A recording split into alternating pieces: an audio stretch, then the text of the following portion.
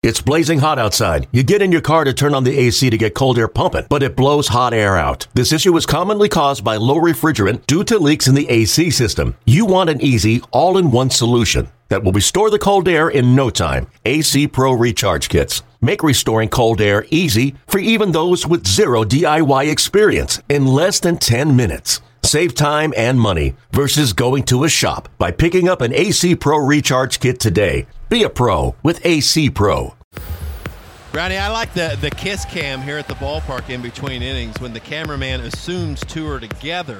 Right. And they're actually not. And then they're shaking their hands no, but they end up kissing anyway. They're really brother and sister in most cases. This is another Astros podcast. Well, AJ got some good news today. Charlie Morton, one of your best pitchers, just got named to the American League All-Star Game. It's got to be a thrill for you, just letting him know, isn't it? Oh, sure. He deserved to be there from the get-go, and a lot of players around the league probably feel that way. But really easy to root for Charlie. He's one of the most beloved guys on our team. He deserves this honor, and I told him I'm going to pitch him, and he's going to get an experience that he has yet to have in his long career, and very proud to give him that news. Don't you love that you have the say in whether or not one of your players gets overused or not? Yeah, exactly. I think I'm probably more nervous about other teams' players than I am my own. It is unique to get all sorts of feedback from different managers and front offices and trainers and coaches, and everybody is weighing in on what they want their guys to do during this special game. But once we get there, settle in, and guys start to look around at the names in the room, it'll be pretty cool. What's the funnest thing you're looking forward to for the whole activity and the festivities? Well, I can sleep in. That's going to be I'm going to enjoy the break, and my family will be there. We'll enjoy everything that we can and that the All-Star Game has to offer. But there's limited stuff that I have to actually do when it comes to the game prep. It's literally show up. I can run it's like a spring training game, an exhibition game, get the players in, keep the vibe and atmosphere fun. And I don't really have to worry about a ton of prep other than pay attention to the guys. This is the last time that we'll talk before the All-Star break, so I just wanted to ask you, do you feel or hope that you guys make a move at the trade deadline? You know, every year there's this buzz around the deadline. I think this year it comes a little bit faster because the All-Star game's a little bit later.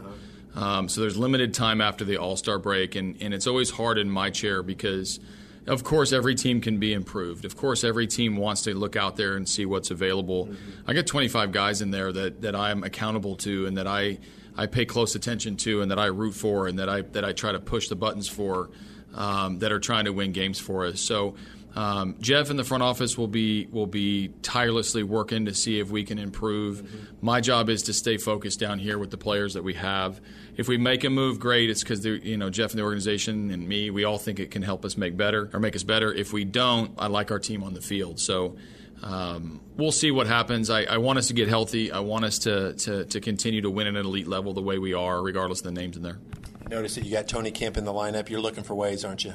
I am, and it's hard because there's enough playing time to go around, but in some ways you have to force your hand a little bit to get guys in. I also want to get everybody in the lineup at some point during this weekend because we do have the 4 days off, and I don't want there to be an extended time of guys not playing. Tony Kemp played yesterday. He'll play today.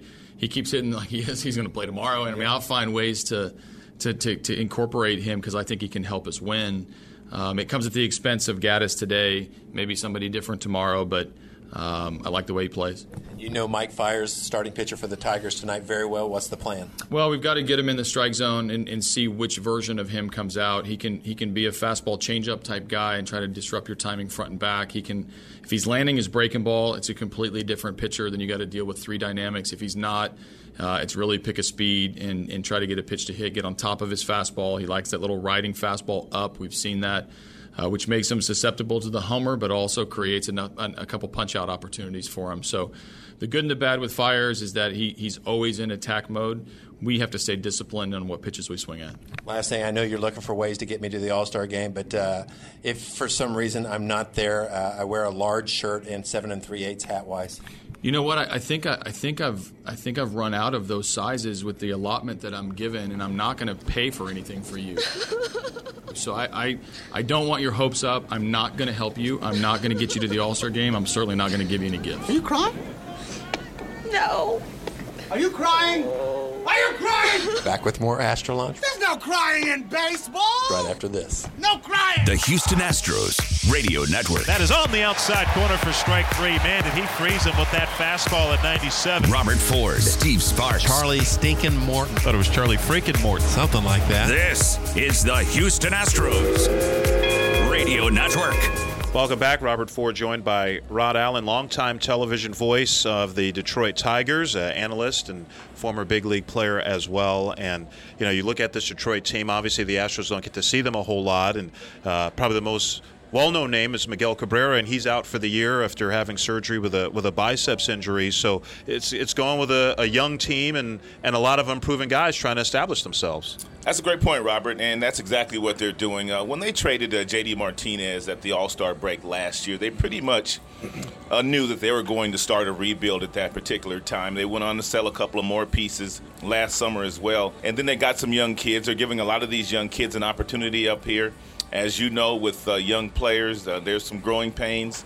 Some of the guys have performed very well, like Nico Goodrum, who will be playing second base. That's a guy that Ron Gardenhire, the manager, knew from his Minnesota days.